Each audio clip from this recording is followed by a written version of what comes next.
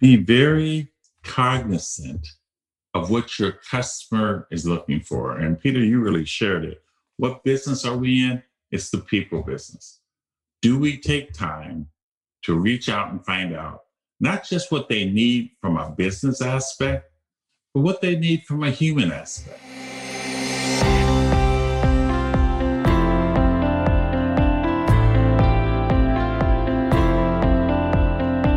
Welcome to Change Your Mindset podcast, where it's all about believing in and executing on different and innovative ways to strengthen both your leadership and communication skills to help increase your success, and especially in today's disruptive business environment. One of the most effective ways of building stronger leadership and communication skills is by embracing the principles of improvisation.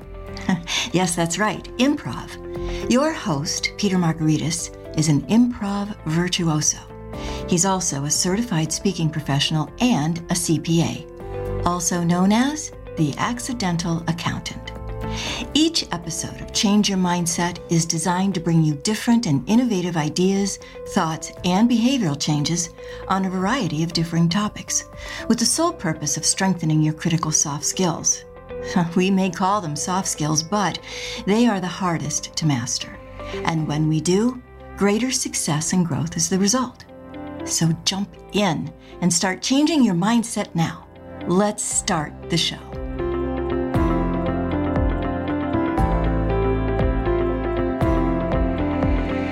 Do you think of yourself as a salesperson?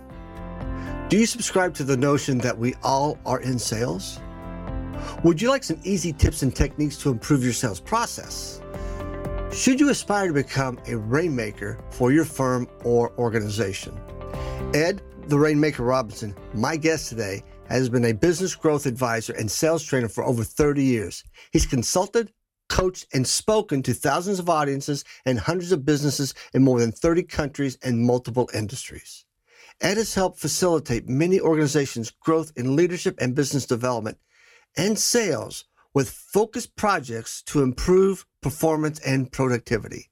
The CEO of Robinson Performance Group, his company provides business growth strategies and leadership skills to organizations worldwide, transforming professionals to rainmakers. Ed has authored several books: 4 Giant Steps to Leadership, From Fighting the Storm to Dancing in the Rain, and the $1 Million Rainmaker series, a parable about developing new business. Ed's latest product is Rainmaking Strategies for Success, a sales and marketing system with a proven track record for teaching sales professionals how to close more business. And here's a little secret about Ed. He refers to himself as, wait for it, a recovering CPA. That's right. Ed started his career as a CPA. Now, the term rainmaker and CPA in the same sentence seems somewhat out of sorts. However, Ed shares how he transformed himself from a CPA to a rainmaker, and it's a fascinating story. Being an entrepreneur who understands and appreciates sales, I picked up several nuggets in this interview that I'm applying to my business today. Before we get to the interview, let's take care of a few housekeeping items. This podcast is part of the C-Suite Radio Network, turning the volume up on business. This episode is sponsored by Peter A. Margaritis, LLC, also known as the Accidental Accountant. Are you looking for a speaker that can bring powerful content, virtually or in person or on-site, that is memorable and engaging in a way that motivates and inspires your audience? Instead of data dumping and numbing with numbers, imagine your people and teams delivering a financial story to your stakeholders. A story that creates engaging and relationship-building business conversations. Would you be interested in learning more about how that is accomplished? How would you feel if the value your facilitator provided your organization far exceeded the dollar amount on their invoice? Peter Margaritis, CPA and certified speaking professional, delivers all of the above and much, much more. All of Peter's programs can be done virtually, in person and on site at your location, or at an off-site venue. Send Peter a note at peter@petermargaritis.com and or visit his website at www.petermargaritis.com to learn more about what Peter can bring to your next conference, management retreat, or workshop. Please subscribe to and share this podcast episode with a friend. I would greatly appreciate your support. Now, let's get to the interview with Ed the Rainmaker Robinson. Hey, welcome back, everybody. Man, is this going to be a fun episode? And you're going to learn a lot because I have Mr. Ed Robinson, otherwise known as the Rainmaker, as my guest today. And Ed, first and foremost, thank you for taking time out of your busy schedule to spend some time with me. Peter, it's an absolute joy. Thanks for inviting me, and I look forward to being part of your show today. So I kind of knew you over the last few years through NSA. And somebody said he was a CPA. And I went, okay. But the word Rainmaker and CPA together, I went, what? It doesn't seem to jive together. So I'm curious. I know that when you graduate from Walsh University with the accounting degree, where did you start your career off at? I actually started off with oil and gas. I worked for Union Oil out of Chicago. So I started off in that space. I had interviewed with Ernst & Ernst at the time and had family up in Chicago. And I wanted to kind of get out of Ohio at that point in time, primarily to get away from family. But so I went and took the Union Oil job, and that was the beginning of my career. I went from there and then slid back over to Ohio and worked with National Cash Register for a while. So I've always been in corporate accounting as a controller until I started my own practice back in 1984 sometime. Wow. So you started practice in 1984. As I've researched, I've had a blast learning more about you. The thing that you get it, and it's something that I've been talking about for a long time, but you get it as well, is technical skills will only get you so far in life.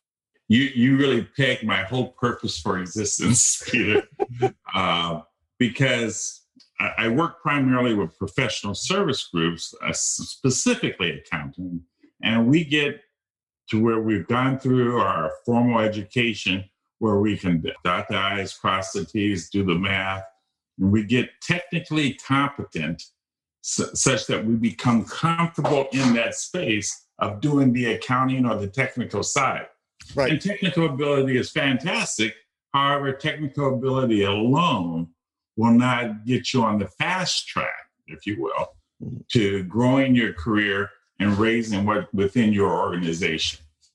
And I know when they first asked me, when I was working in public accounting, I was asked to start being a rainmaker, start selling, start meeting people out there so that I can help bring in clients to the firms that I was working with. And that was a shock to my system. And I realized it's not as shocking if you have a simple system to make it happen. Let's get to that simple system here in just a second. What was it about you that the partners in the firm or the people in the organization said, we want Ed to go bring in business. We want him to go out and skin it, and we'll do the rest? I think the main skill set was the ability to be customer focused, because whether I was doing technical skills or doing calculations or helping people with the tax area, I was able to communicate with them, build a relationship with them, such that they had confidence in me. And that confidence actually raised my confidence as a professional. And it allowed me to talk to people about their problems. And it was a natural gravitation, if you will. Have the conversation about what their challenges are, find out what their problems, have that personality to where you're talking to them. And it just allowed people to gravitate to you. Now, you probably know I was an athlete in undergrad where I played basketball for my university.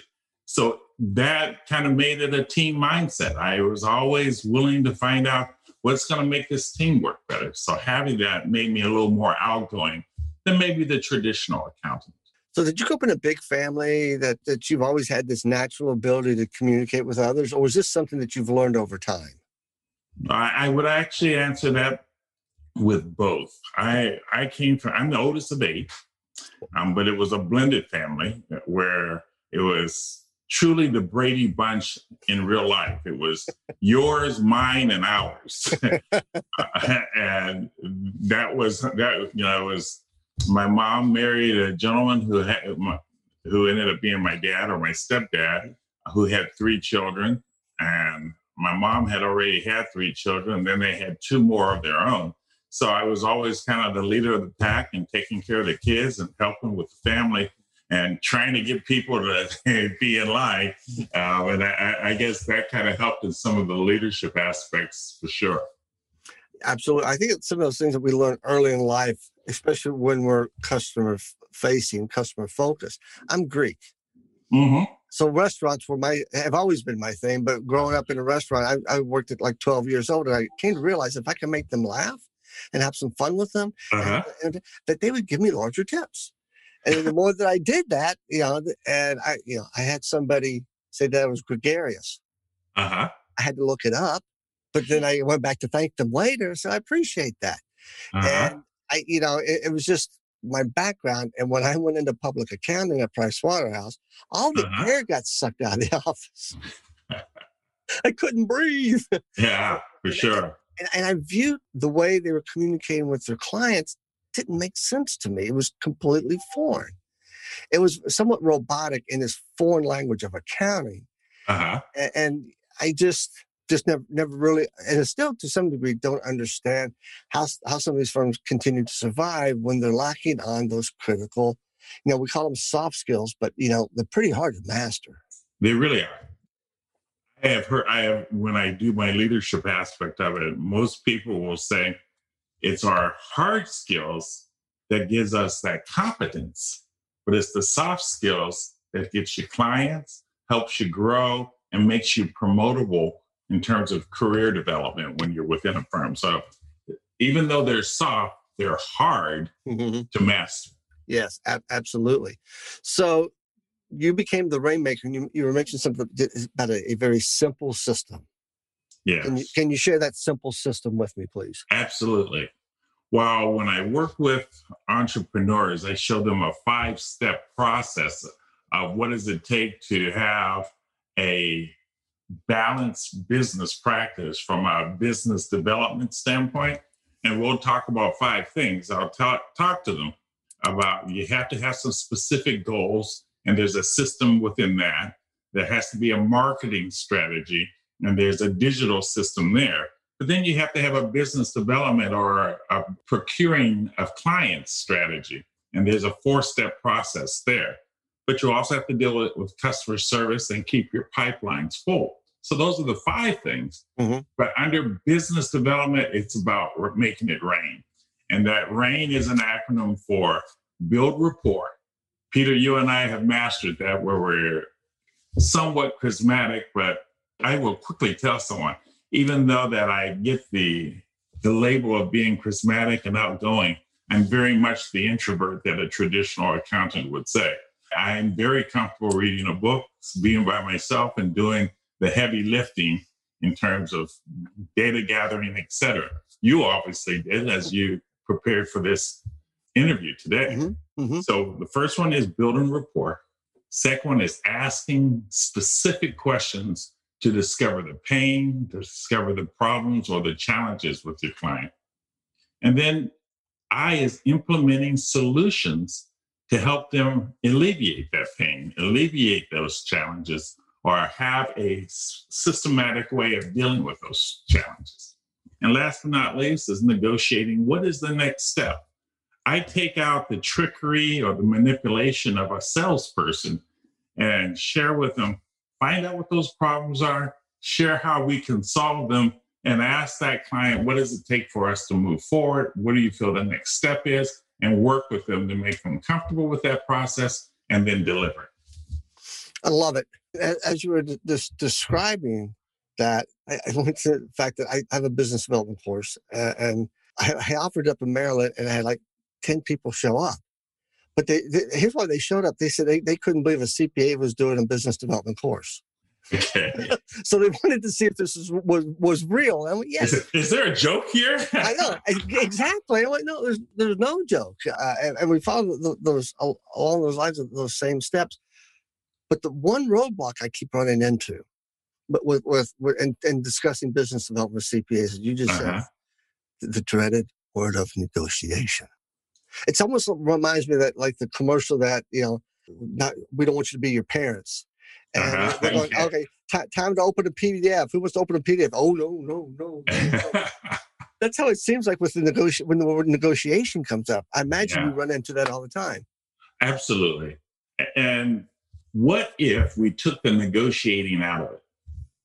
And what if when we get to that point where they know what we're about, or more specifically, we have a better understanding of what their challenges are and what their problem is.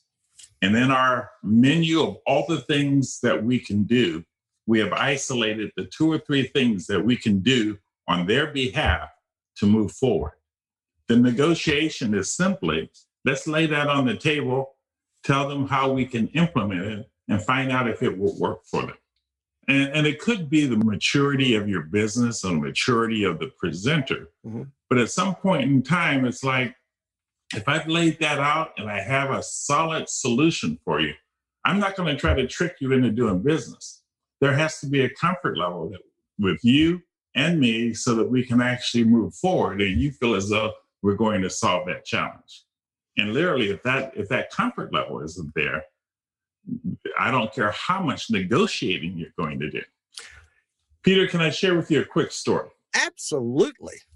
I accidentally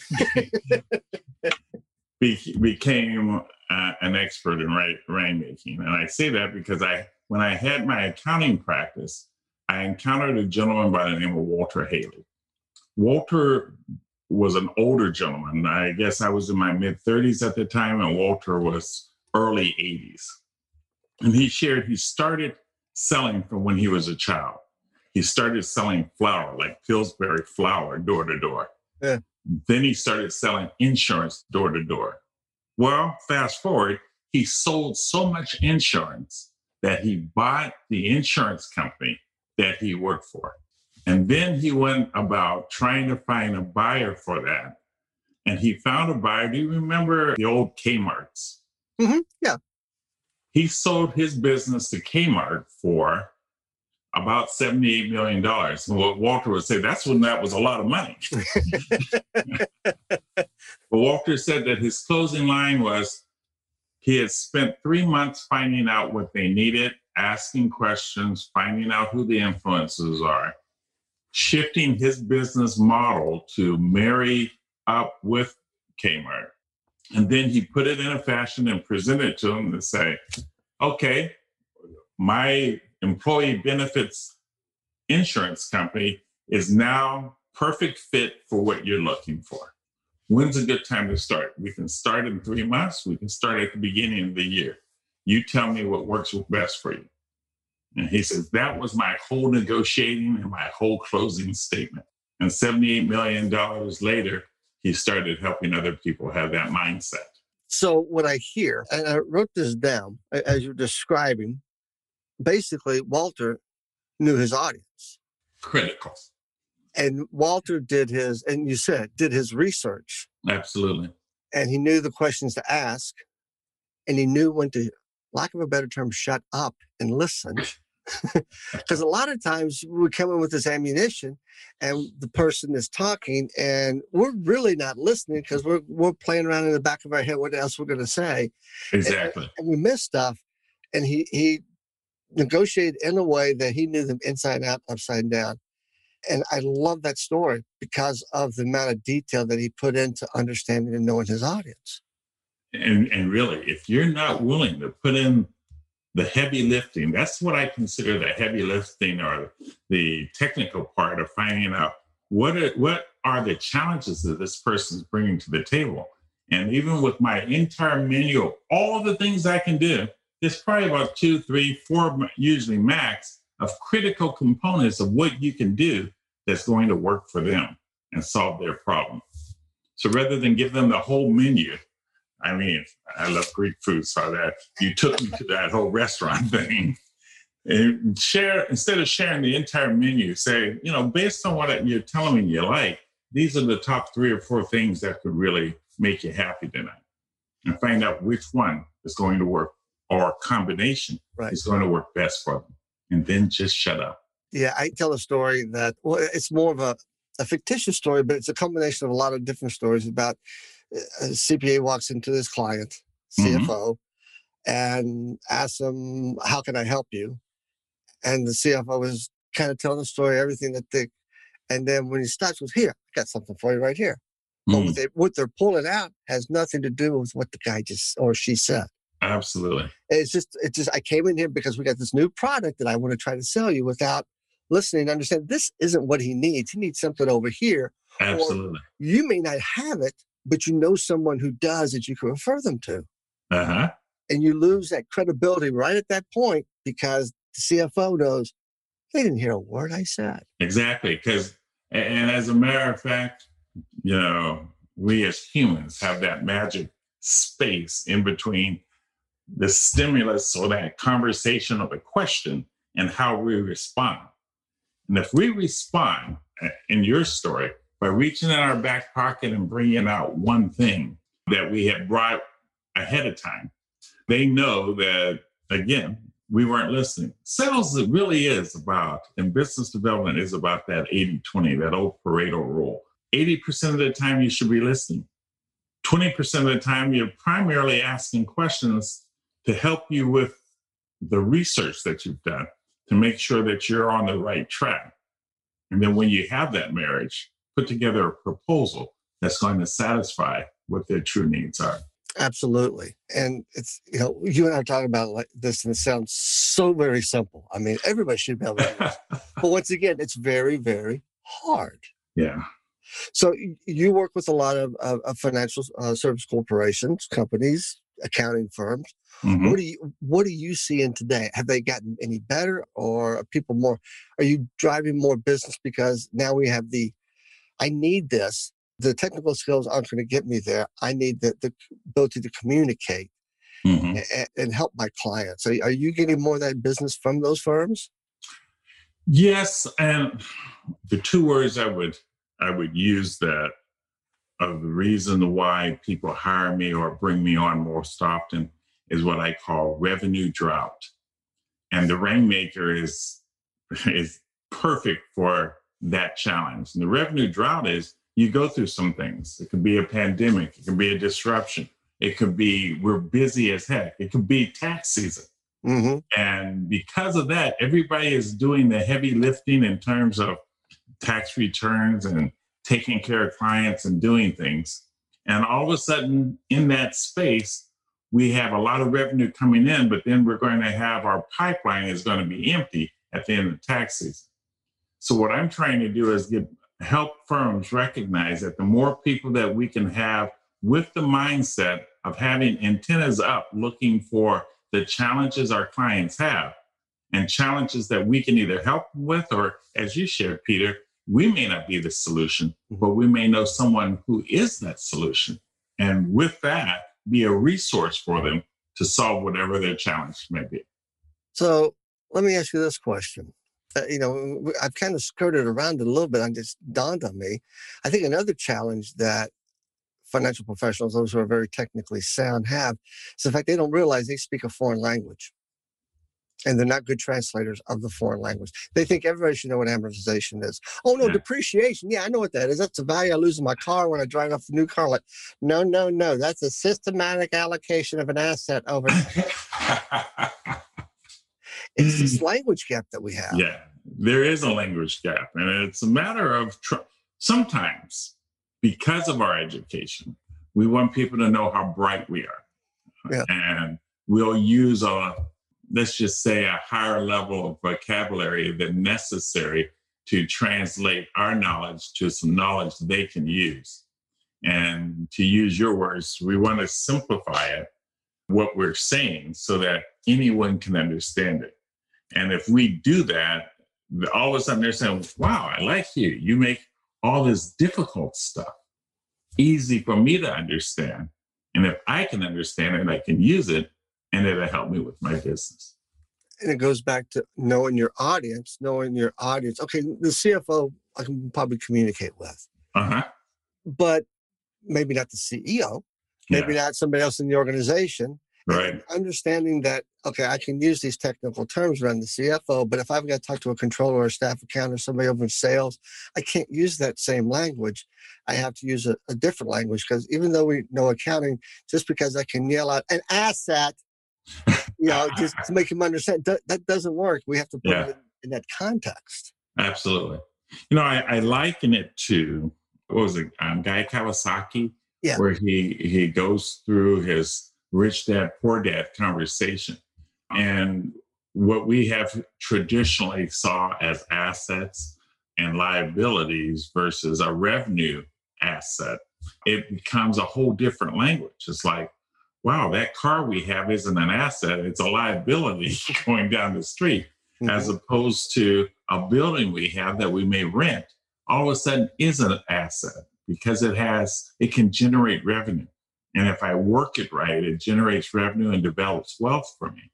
And if we have the right vernacular when we're talking to them, and if we, like, again, as you mentioned, Peter, if we know our audience so that we can share that similar situation or a common story so that it makes it clear how important those things that we're trying to teach are to them, it does make us seem smarter because we're able to help them with the transition or that bridge from their thinking to the thinking in the financial situation.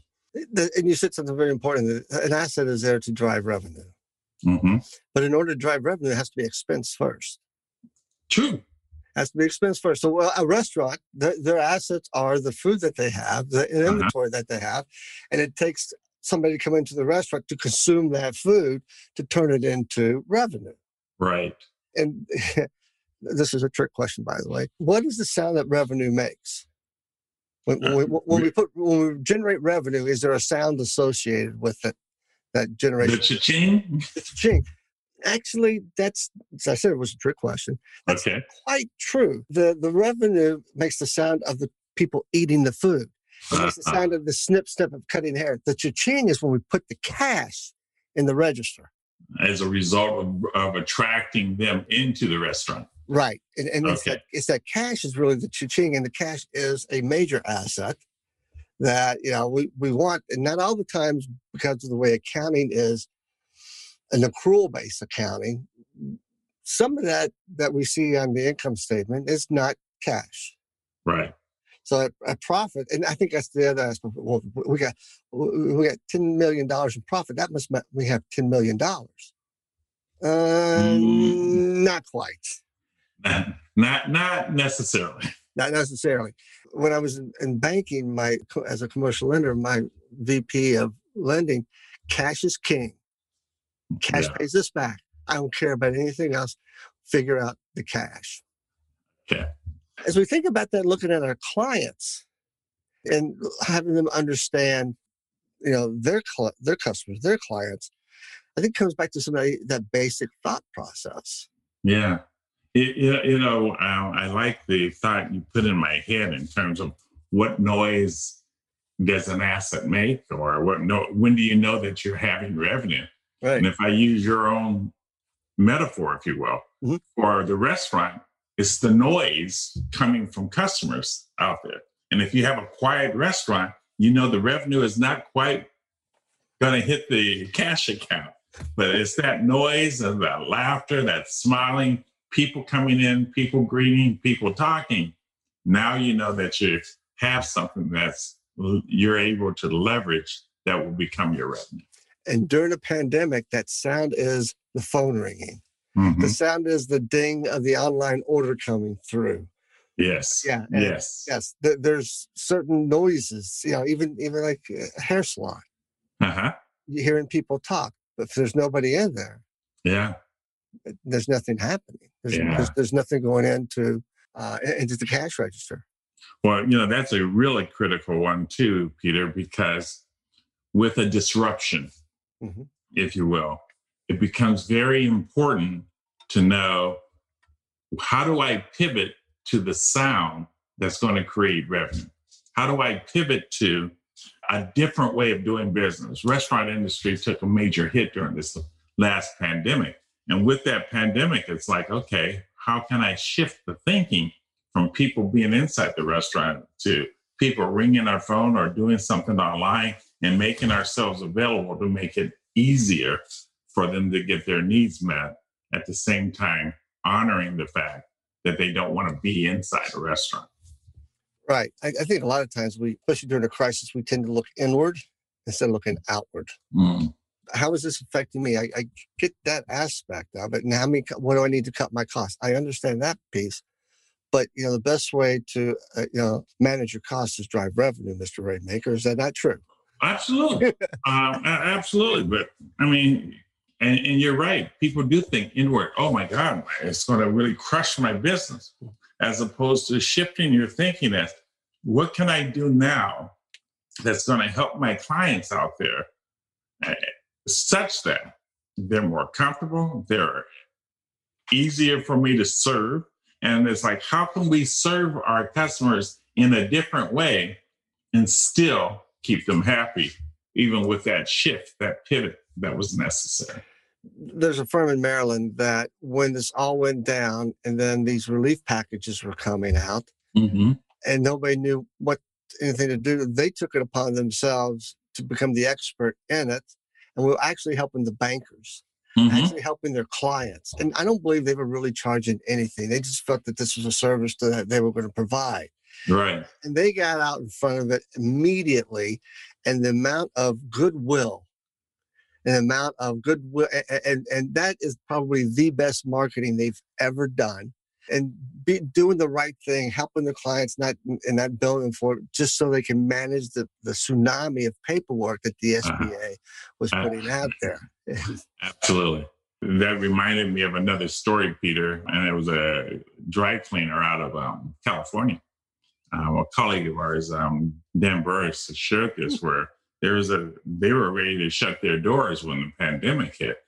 And then they realized that because everybody going to work was not getting their things dry cleaned or et cetera, but people still needed things clean, especially the first responders.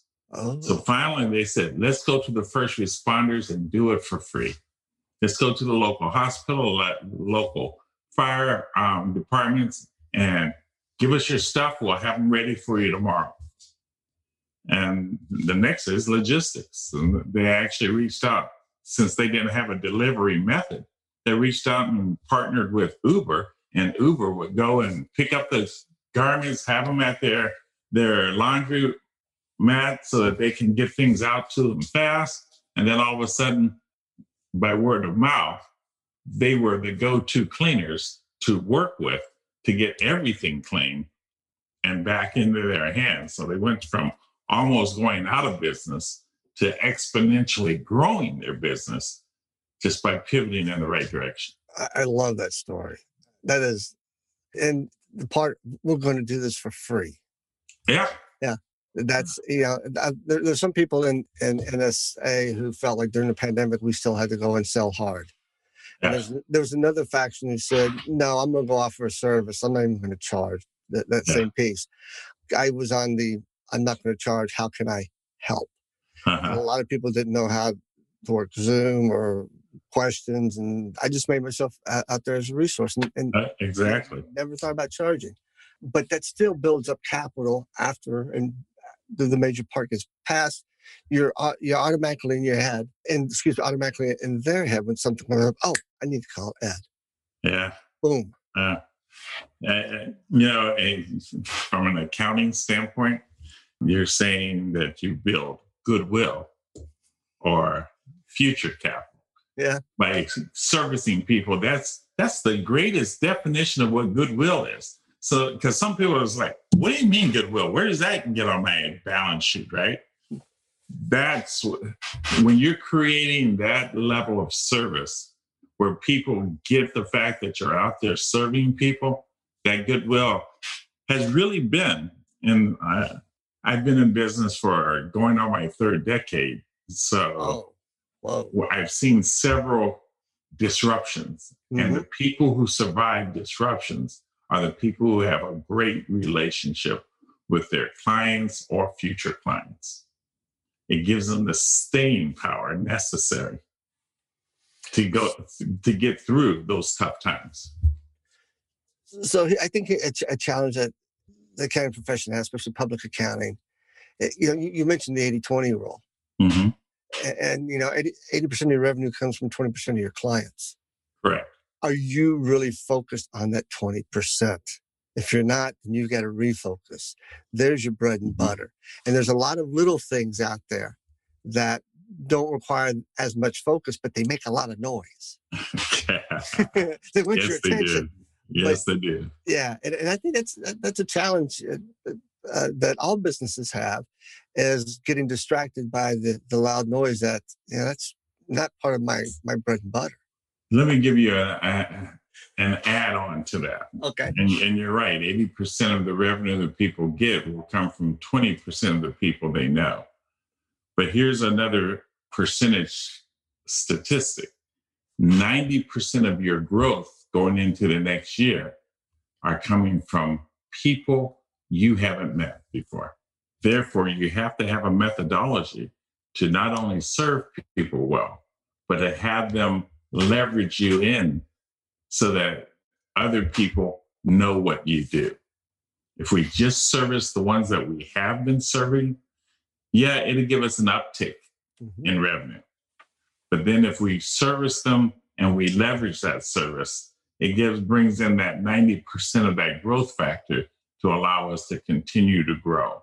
And I feel no matter how long you've been in business, most entrepreneurs, most business owners, most practitioners want to grow so that not just maintaining the status quo, but by growth, it means that we're actually putting in the effort to continually create an excellent product or service that people want.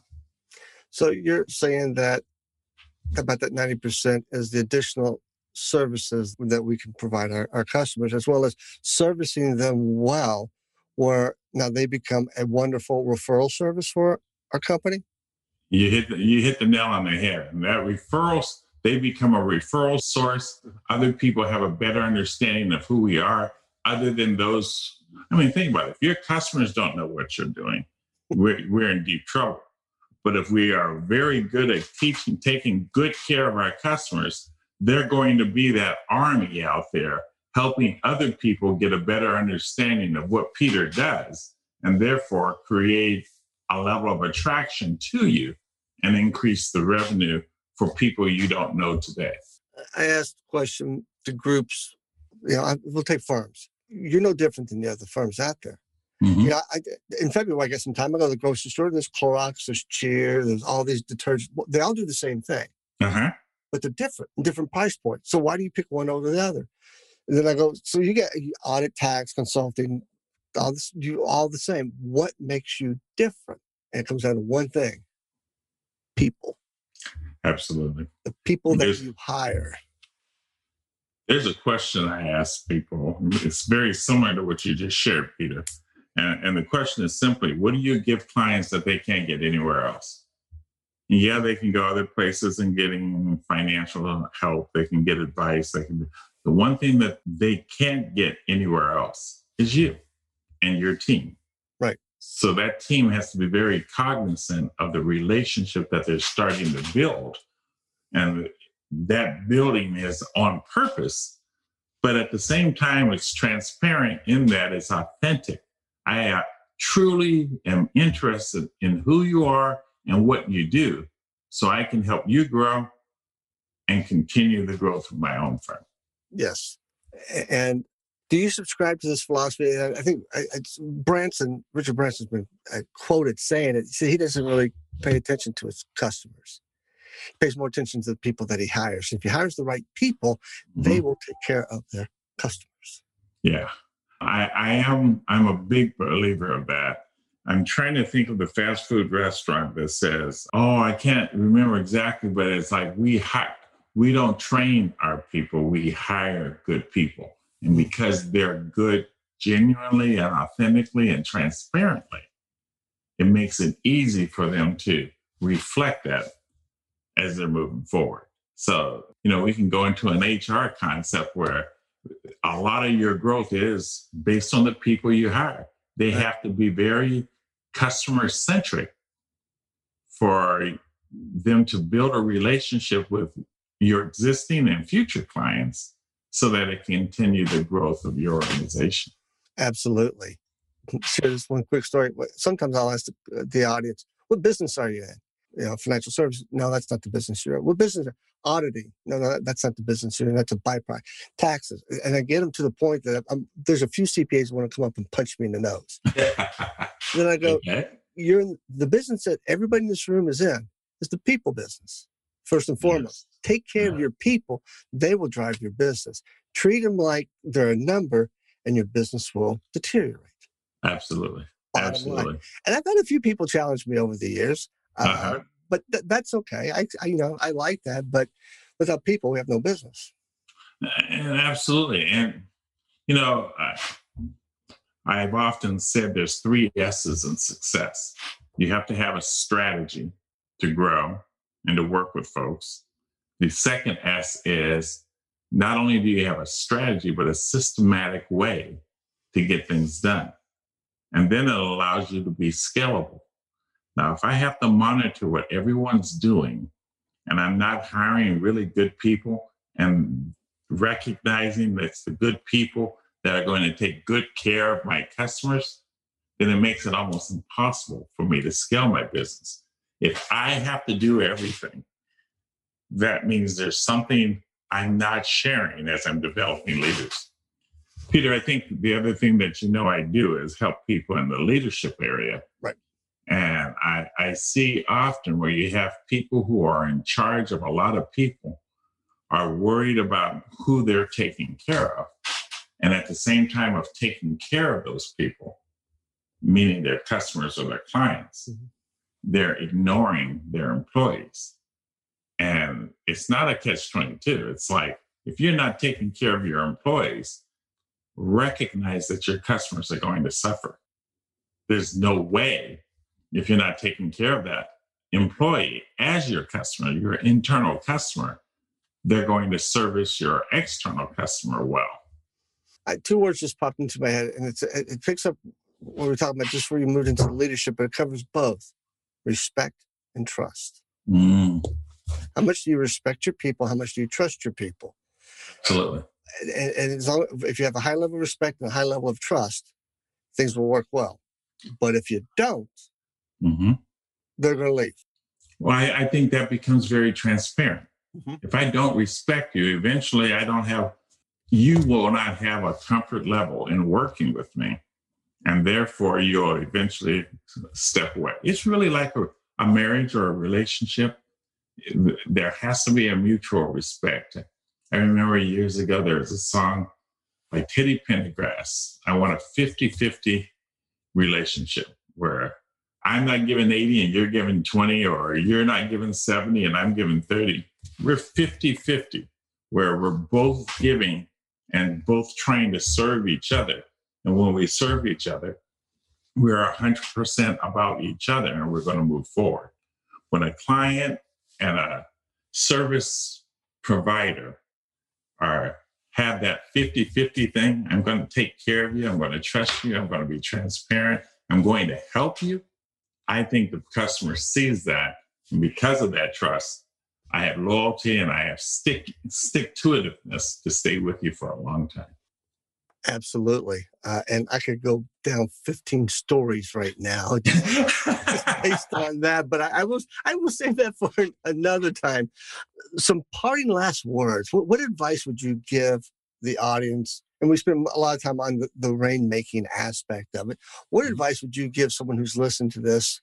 And Mom, this is not for you. So I take one listener out on what they need to do to be a better person at developing business. Be very cognizant of what your customer is looking for. And Peter, you really shared it.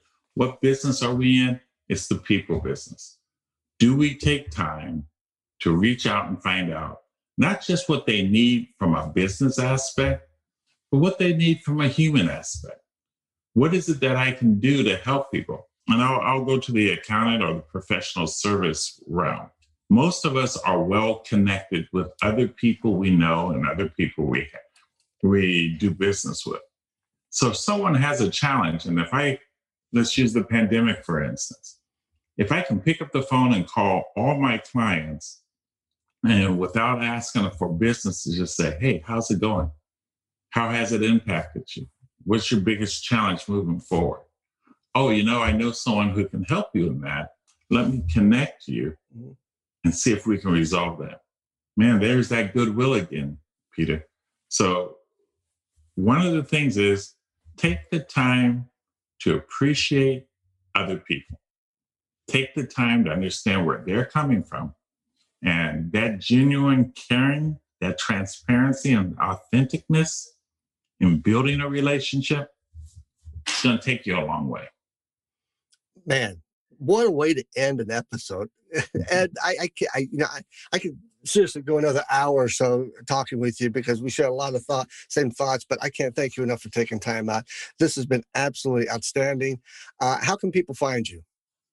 I can be reached. My website is edspeaks.com, and I can be reached at ed@edspeaks.com. If anybody is interested or would like some time to talk, all you have to do is refer to this show, and we can take 15, 20 minutes, and we can talk about how you too could be a rainmaker in your business. And you're on social media. I know you're on LinkedIn, so they can find you there. So yeah, LinkedIn, Facebook. I spend more time on LinkedIn than I do Facebook, but that and email. I have a Twitter account, all the things that we do in business, but I spend most of my time in LinkedIn because it's more of a business to business type of modem. And quite frankly, I'm more comfortable there. Yeah, I am too. I spend more time there, less time on Facebook and the others, but I have a presence. So thank you so very much. I can't wait till we actually can see each other face to face. Yes. And have an adult beverage soon. That would be wonderful. Way overdue, Peter. It's way overdue. Absolutely way overdue. And actually, we should be doing it this weekend, I think at Winter Conference, but it's right. Remote. So, well, hopefully by this summer. I'm keeping my eyes crossed. That would be great. Good luck and God bless you, Peter. Thank you, sir. Thank you for your time. This has been absolutely fabulous. I can't thank Ed enough for sharing his tips and techniques about selling and his thoughts on leadership. I hope you all picked up several nuggets in this interview like I did. If you enjoyed today's episode, please leave a review on Apple Podcasts or your favorite podcast platform. Remember to subscribe and to share this podcast episode with a friend. I will conclude this episode with an improv quote that is fitting for this interview. Listening is not merely hearing. Listening is reacting. Listening is being affected by what you hear.